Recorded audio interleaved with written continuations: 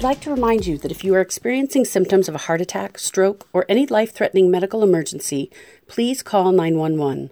Please do not delay seeking treatment during the COVID-19 epidemic. Most Providence emergency rooms are open, and CDC-required safety measures are being taken to protect patients and hospital staff.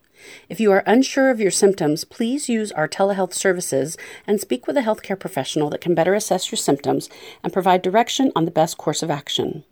Please do not let the worry of COVID-19 cause delay in seeking out treatment if you are experiencing a heart attack or stroke. Every minute treatment is delayed can be fatal. Thank you. Thank you for tuning into the Future of Health on Dash Radio during this coronavirus pandemic. We're lucky to have many experts around our COVID-19 topic and many guest hosts. Remember to visit coronavirus.providence.org for more information. Good afternoon. Thank you guys again for joining us on our Facebook Live broadcast that we've been doing this spring and summer. So I'm your host. I'm Dr. Amy Thompson. I'm the CEO of Covenant Children's in Lubbock, Texas. And just want to give a few reminders, and then I'm excited to introduce our guest today. So as a reminder, the information that's provided during this event is for informational purposes only. This event does not create a doctor-patient relationship, and any questions or medical advice discussed is not considered guidance on what you should do. For any medical questions, please reach out to your primary care or healthcare professional. So we're so glad that you decided to join us today. It is my privilege today to introduce to you Dr. Jeremy Dalton. Dr. Dalton is a dear friend, a colleague, and I'm so happy that he is here with us in Lubbock. And so I have asked him to come and talk with us today about all things. We're going to talk about child care and immunizations and all of these great things. So Dr. Dalton, thank you so much for joining us. And why don't you just start by telling just a little bit about yourself and what your role is here in Lubbock and what all you do. My pleasure, Dr. Thompson. So I've been in Lubbock for since about 2008. I grew up here and then went off to medical school in Houston for a while, and then my wife and I moved back a few years ago. I'm a pediatrician with our medical group here, and been doing that since 2008. My wife and I have a practice together, and we also have 6 kids of our own. So we have a lot of kids at work and a lot of kids at home. So we at least have a lot of street cred, I think. And so I've also been pretty active in hospital, on the hospital medical staff. I've been chief of staff and served in a few other roles as well. So my pleasure for joining us. I'm so glad you're joining us. And he really does have a lot of kids. And so we joke that their office is a popular one here in Lubbock. So people just talk about going to the Daltons, and it's fantastic. So obviously, almost everything that we're talking about these days has to do with COVID. And so I just want to talk specifically about routine well-child appointments. And so when kids come in just to get that routine care, have you seen a change in that? And, kind of what are your thoughts on those differences that COVID has hit? Yes, we definitely saw a change. I think when COVID hit back in the spring, really a lot of pediatricians and physicians in general were kind of just sitting around not doing much of anything because people were under stay-at-home orders, and everyone had quite a bit of anxiety about getting out. So routine child care definitely suffered, and it's starting to pick back up, but I think there was a lot of ground to make up. And not only did we notice that in our practice and in our community, but there was definitely a noticeable drop nationwide in routine child care and immunizations. Yep, I agree. And so specifically, I want to just ask a question about immunizations. Did you also, with that routine child care, obviously that's normally when kids will also get immunizations. And so have you seen that in your practice as well? Yes, we're playing catch up on the immunization front right now, because when people don't come in for child care, they don't come in for routine immunizations either. So, and as anybody with kids knows, kids get a lot of vaccines from birth until about 2 or so. So if they miss a child appointment, they're going to miss shots too. So you can't make those up in one visit often. So it takes a little bit of time to make those up if they miss appointments.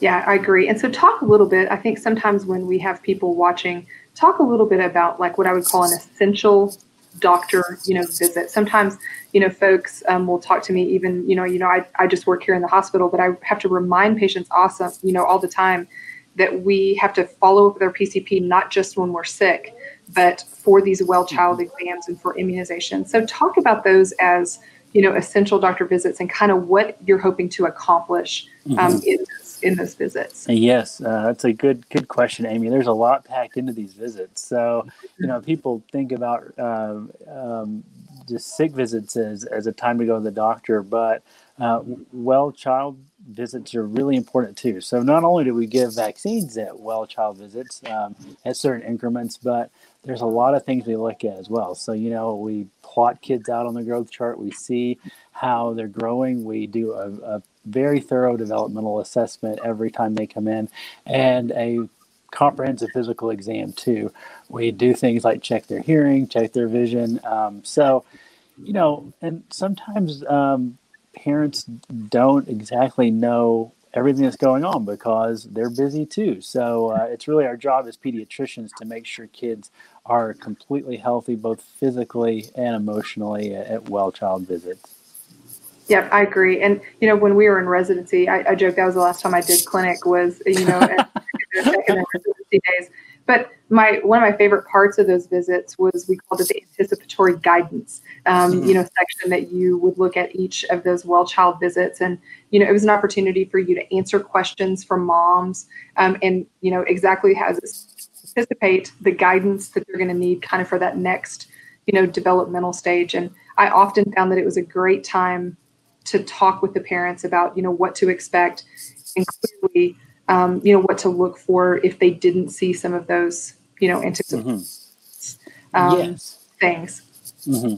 Yeah, we can always, like you said, we can make sure things are going well during that visit at that time, but also tell them what to anticipate from that visit to the next one, because there's oftentimes 2 to 3 months between visits. Yeah. So they need to know what to expect over the next several months. And it's been my experience, I work in the hospital. So obviously, you and I work together where you guys will sometimes send kids to us.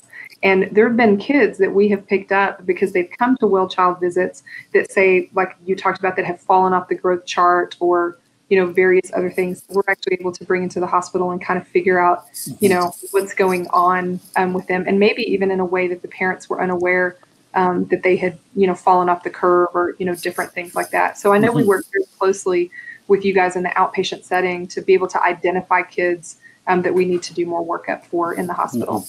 Yeah. So talk specifically about, when parents, I will often, get this question of like, what immunizations are the most important and, why are they the most important and what would you consider? Now, I'm going to be a big pediatrician and say, They're all important. And so, yeah, I'm going to say, so you don't get out of this by giving what I know is your answer, which is all important. So yes. Okay. I have this conversation a lot, and I talk about which vaccines are most important, if not every day, multiple times a week. And, I do think they're all important, and I'll talk about that more in a second. But I think the most important ones are the ones that for illnesses that are still present in the community. So you can think about like whooping cough and tetanus.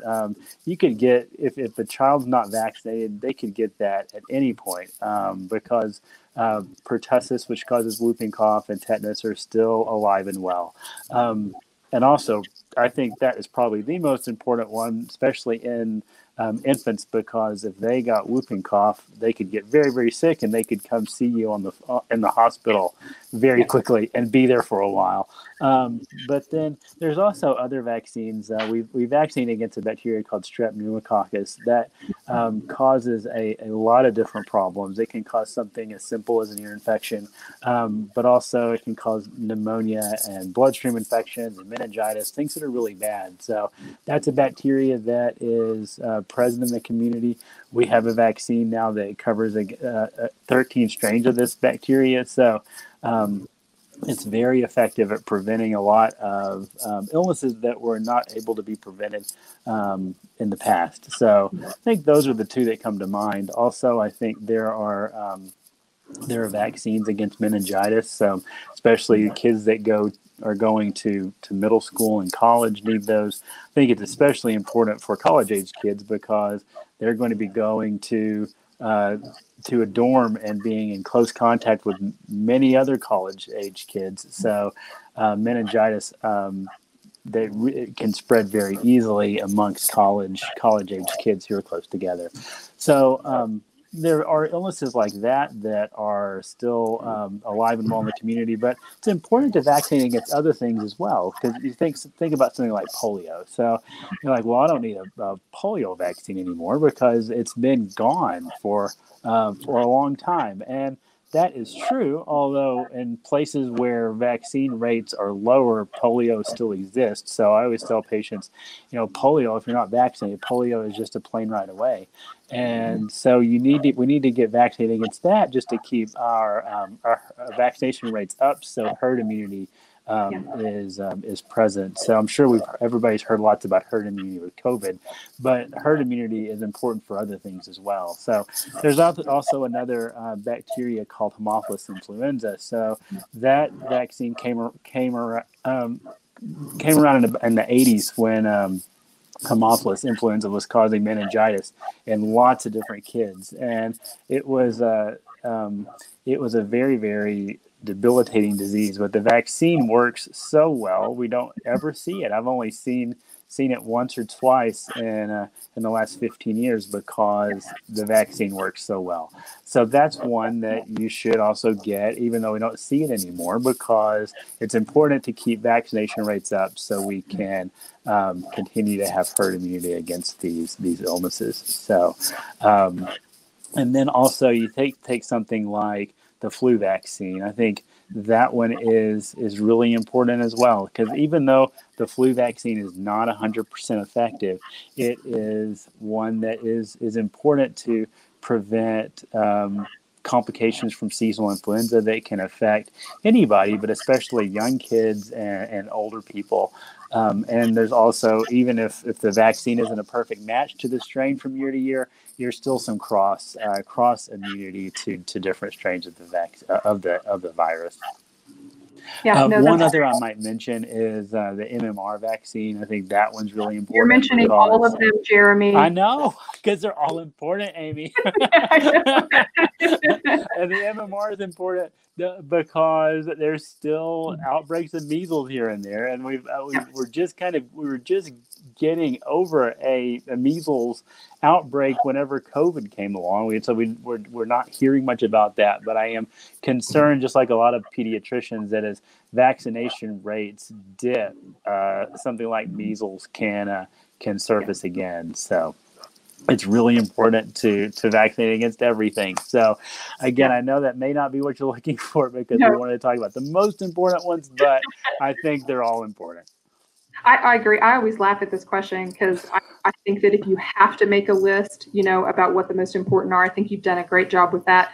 But it is really true that I joke, this is the joke amongst, pediatricians, is the real correct answer is they're all important. And I obviously have this, biased, patient population that I see because since I just work in the hospital, we oftentimes only see the kids that are very sick from vaccine preventable illnesses. And people say that I'm older than you. And so I started at a time when there was a lot of the diseases that we had actually, in many cases, we were using the term eradicated because of those high herd immunity rates and, those different things. And we certainly have seen those have a comeback in the last few years with increasing immunization rates. And so I always have to, when people ask me the question about, vaccines and immunizations, I always have to lead with, you have to keep in mind all of the kids I see are the kids that have had very bad outcomes from diseases. And so, we talk about strep pneumo, and for me as a pediatric hospitalist, what strep pneumo means is usually very devastating meningitis. And kids who leave not neurologically the same, as they came in. And so, I never want to use scare tactics or things like that. It's more that this is the reality, is that when we allow these things to come back in. And then I also, in the hospital, I have the privilege to take care of a lot of cancer patients. And so patients who are immunocompromised and, those folks. And man, it is really important that we all as a community, like even on things like flu, I believe in getting flu because it decreases the flu in the general population. But the simple flu can be a deadly disease for a kid with cancer. And so my perspective is very much, I think sometimes skewed because I can see the downsides, of what happens when we don't do these. So we do have a question that's coming in, and I actually think while we're on this topic of this, I'm going to ask this question about some of the adverse, things that happen with immunizations. And so this is specifically, the risk of febrile seizures. And we've seen that, these are seizures that just happen with fever for those of you who are watching. And the question is there a risk of febrile seizures with any of the childhood vaccines? And my brother had a bad experience many years ago after a vaccine. And so talk a little bit about what you know, and then I'll chime in as well.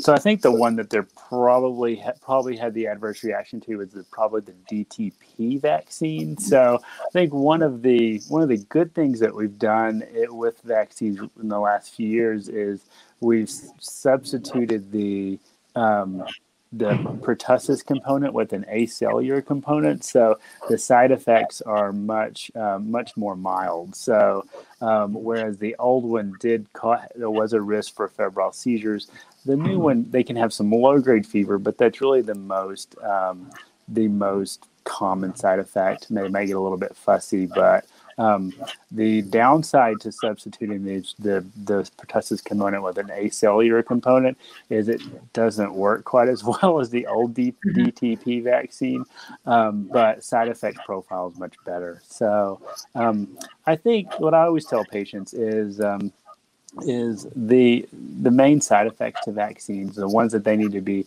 aware of, is a low grade fever, fussiness, and they may be a little bit sleepy, but that usually happens with the 2-month vaccines. The 4-month vaccines, they tend to get a little bit more fussy and run a little bit more fever.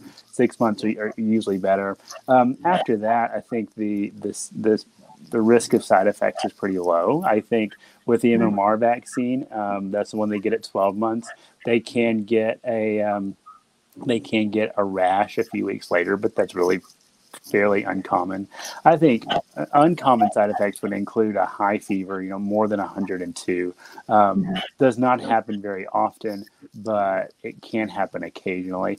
I think anytime you have a fever that high, it can lower the fever threshold a little bit, and febrile seizures could be a side effect, but that is a very rare side effect, and nothing I think that parents should be too concerned about. They can always, of course, treat fever and other systemic symptoms with Tylenol or Motrin. That can help. And then I don't think that a very small risk of adverse side effects should prohibit parents from giving vaccines to their children. Yeah, I agree with that. And I actually have this theory. Who knows, if the theory is correct. But I think that because we had done so well in the past with, immunizing, and we had, in many of these cases, we had really eradicated a lot of the disease, that the thing you hear about now, because you don't hear about the side effects of those diseases, is you hear about the side effects from the vaccines, which, to your point, many times are mild, but are very scary. And I will say, not in relation to immunizations, but as a pediatric hospitalist, I take care of a lot of kids with what we call febrile seizures. And while it is not scary to me, I think because we have, taken care of it for so much, I can fathom, I'm a mom. And so I can only imagine that sometimes the things that I hear myself saying to my patients, I'm like, these people must think I'm crazy, when I'm like, hey, we see this and it's going to be fine. And it's really scary. But the kids do really well with this. And I think sometimes it's that fear of, these adverse events.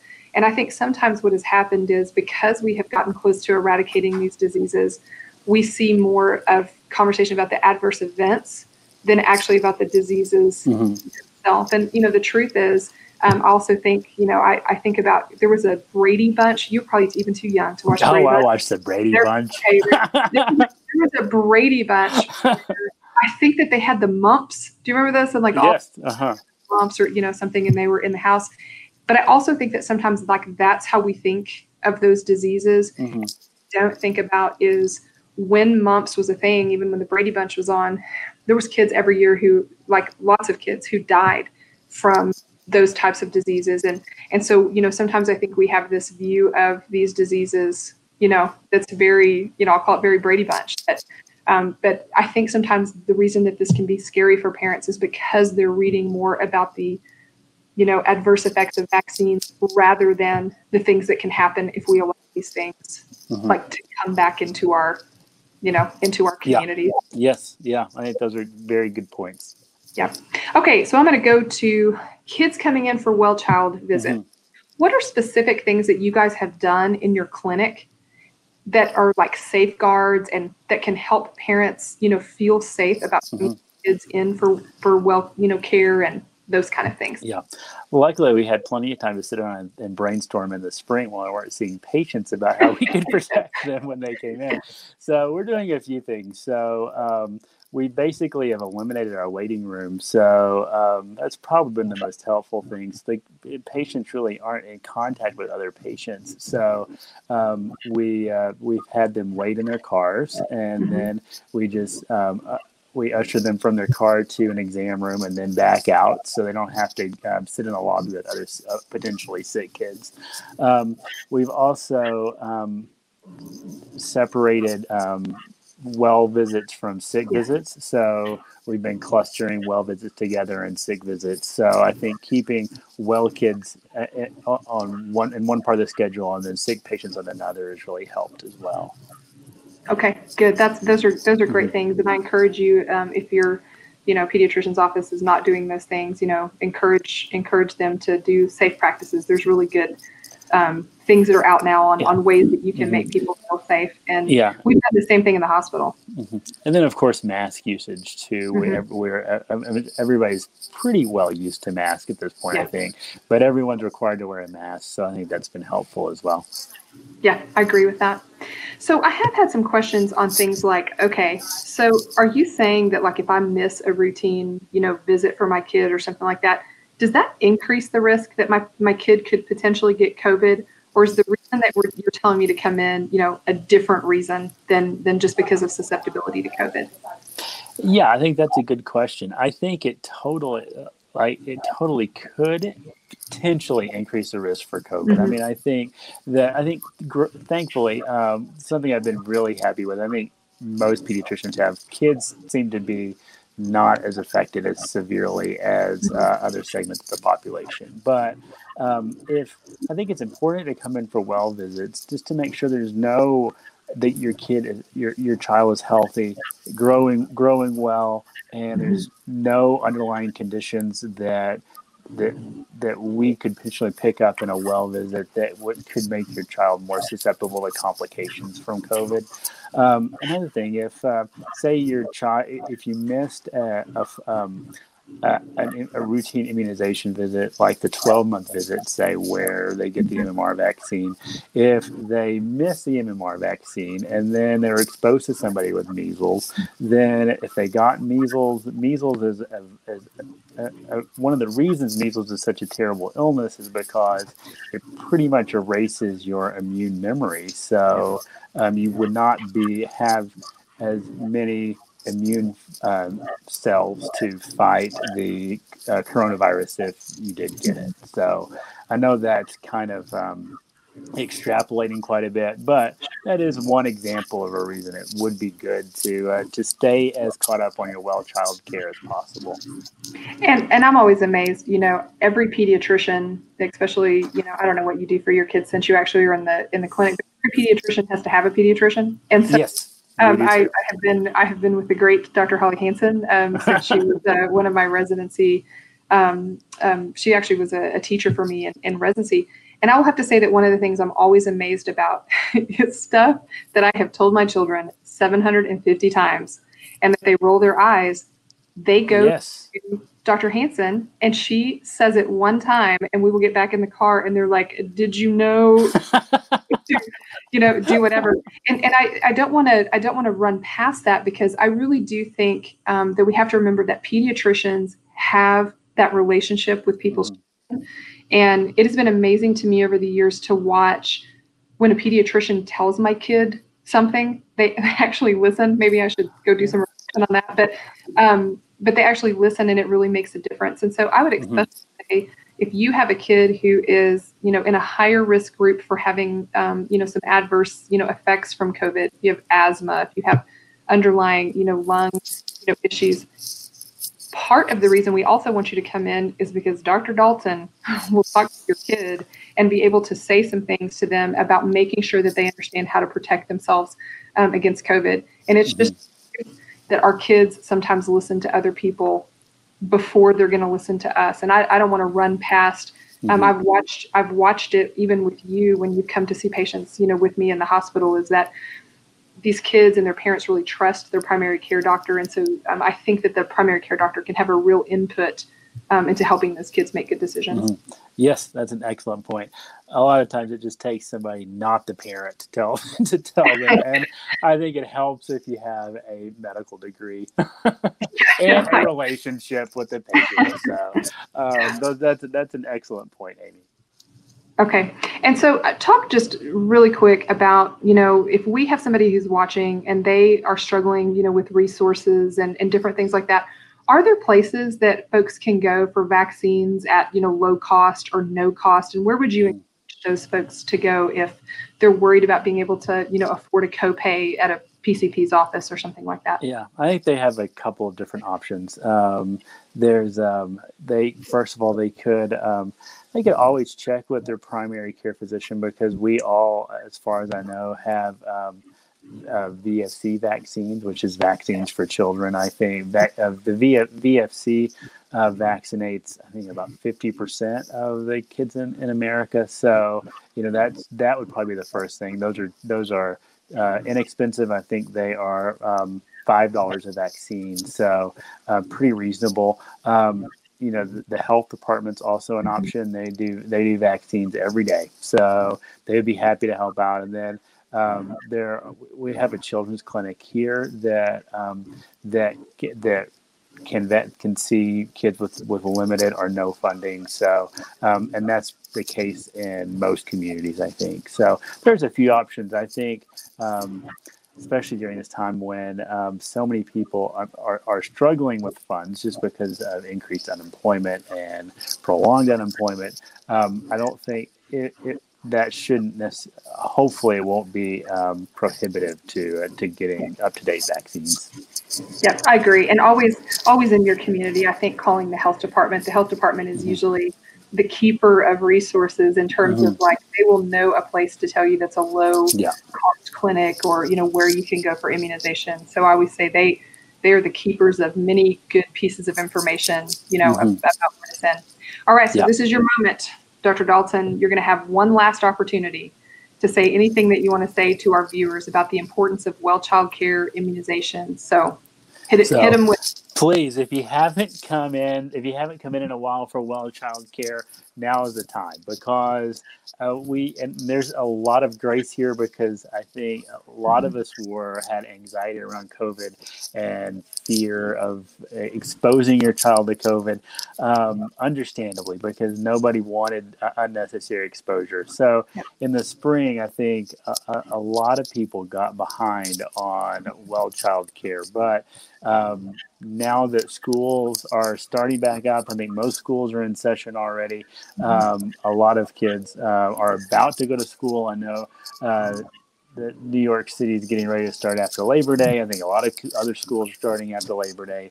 Most kids are going in person, so they're going to be exposed anyway. So, and I think a lot of doctors' offices are taking precautions like we've talked about. So I think the risk of picking up COVID at your doctor's office is low.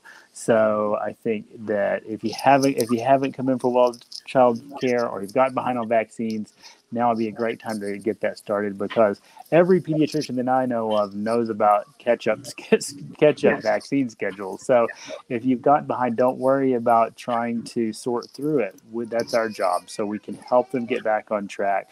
And they haven't really missed that much time. It's only been about 6 months. So we can get every kid caught up very easily. And now would be a great time to do it, because if you're going to get a flu vaccine, I think September is a great month to do it. So, and I think now would be a very good year to get a flu shot, because if we can eliminate one illness this year, I think that would be excellent. And the flu vaccine is a good way to do that. So that's what I would say as far as catching up goes. Beautiful. I echo all of that. And I would just underscore, we have taken a lot of precautions at the hospital. I know you guys have in clinics to make sure that your child is safe from COVID when they come visit us, but don't delay medical care. That's been my biggest message to people is, if you think your child is sick, bring them in to be seen. And for sure, parents, keep up with well child care and immunizations. And I always feel like I should wear a t-shirt that says immunize, immunize, immunize. So on the ones that we know and are on the immunization schedule, I'm a big believer. Dr. Dawson, thank you so much. It was fun to have you. Thank you, Dr. Thompson. It was nice talking with you. Awesome. Well, to learn more about our initiatives, programs, services, or any ways that for medical advice, please visit providence.org and make sure to follow us on social media. And you can look for Providence Health System on LinkedIn, Facebook, Instagram, Twitter, any other thing that you do for social media. So thank you guys so much for joining us. And Dr. Dawson, have a blessed day. Thank you. You too, Amy. Thank you.